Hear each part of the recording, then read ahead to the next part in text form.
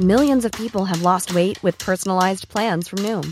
Like Evan, who can't stand salads and still lost 50 pounds. Salads generally for most people are the easy button, right? For me, that wasn't an option. I never really was a salad guy. That's just not who I am. But Noom worked for me. Get your personalized plan today at Noom.com. Real Noom user compensated to provide their story. In 4 weeks, the typical Noom user can expect to lose 1 to 2 pounds per week. Individual results may vary.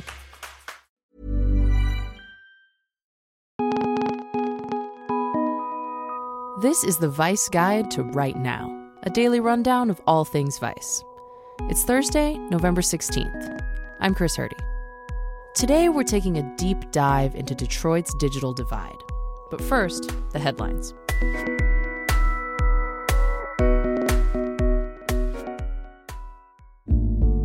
On Tuesday, a gunman killed 4 people in Northern California.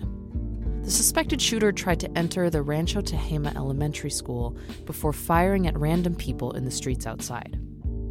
Police said a speedy lockdown at the school almost certainly prevented more deaths. The shooter was killed by police. The Republican National Committee is pulling its support for GOP Senate candidate Roy Moore after 5 women came forward to accuse Moore of sexual misconduct. All of the women said they were teenagers when Moore, then in his 30s as an assistant district attorney in Alabama, pursued them. Senate Republicans are merging their fight over health care with their efforts to cut taxes.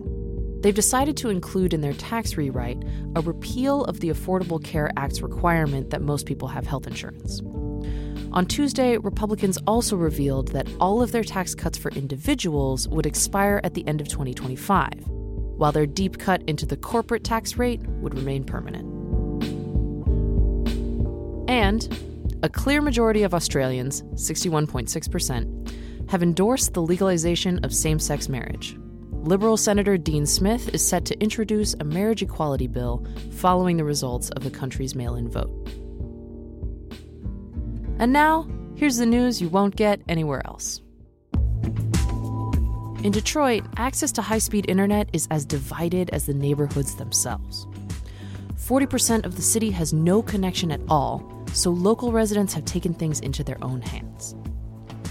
The Equitable Internet Initiative is a grassroots organization working to build internet access, infrastructure, and a healthy digital ecosystem in Detroit, and to close the city's striking digital divide. Our Equitable Internet Initiative can't stop at everyone needs a connection. Everyone needs to have a high-speed connection, or else we're going to create a digital class system. Communication is a fundamental human right. Vice went to Detroit to report on the project. Here's Vice's Ankita Rao talking with producer Laura Hines about her doc on the state of the internet in Detroit. So, Detroit is one of the least connected cities in the country when it comes to the internet. Why is that? They have problems with internet connectivity in Detroit for 2 main reasons. One is that just because there's a lot of foreclosure and people have moved out, there's a lot of neighborhoods that aren't that dense. So internet companies just won't turn on the broadband fiber that goes through those neighborhoods. And the other factor is just affordability, because internet is a business and you have people setting prices and it's not considered a utility.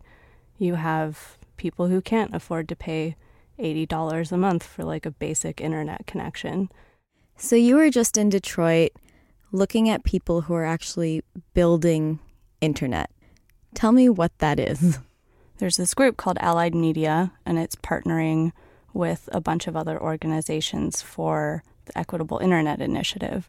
And they're all working together to build these wireless internet and intranet networks from the ground up that are tailor-made for their communities.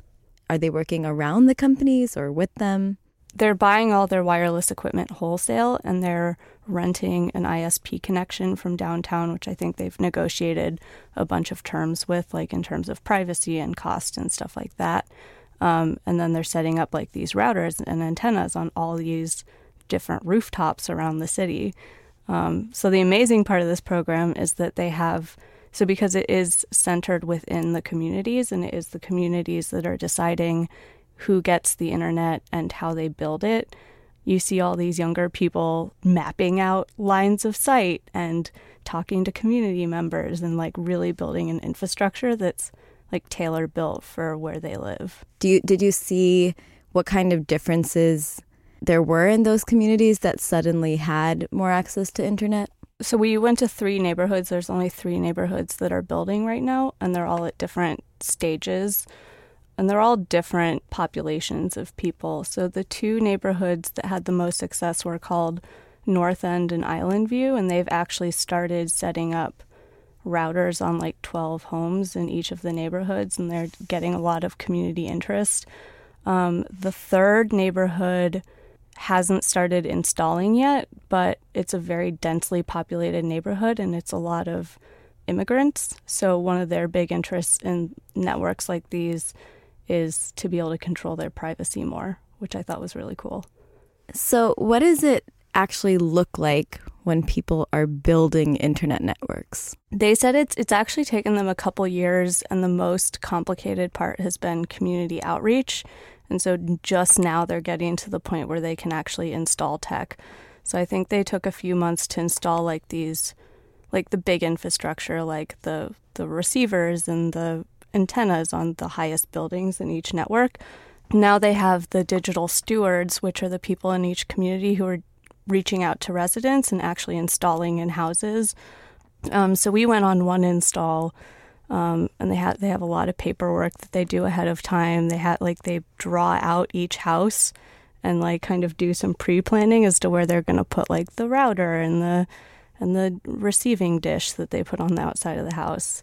And then they get in a truck and they have all their stuff and they arrive at the house and they walk around with the receiver and they find the best place to put it based on the signal they're getting. And then they just, install this internet dish that they put on the outside. They finish all their own cables. They do all the cabling and the grounding, and it's kind of nuts. And these are people who had no tech background. A lot of them were like, I used Facebook before this. Now I'm configuring, like devices and routers, and and it's really cool.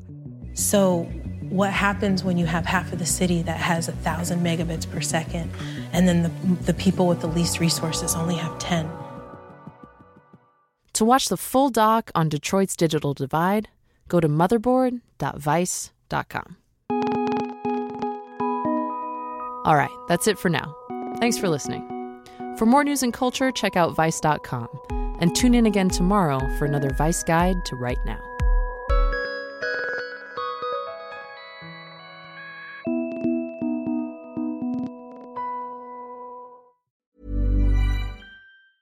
Planning for your next trip? Elevate your travel style with Quince. Quince has all the jet-setting essentials you'll want for your next getaway, like European linen, premium luggage options, buttery soft Italian leather bags, and so much more. And is all priced at 50 to 80% less than similar brands. Plus, Quince only works with factories that use safe and ethical manufacturing practices. Pack your bags with high-quality essentials you'll be wearing for vacations to come with Quince. Go to quince.com/pack for free shipping and 365-day returns.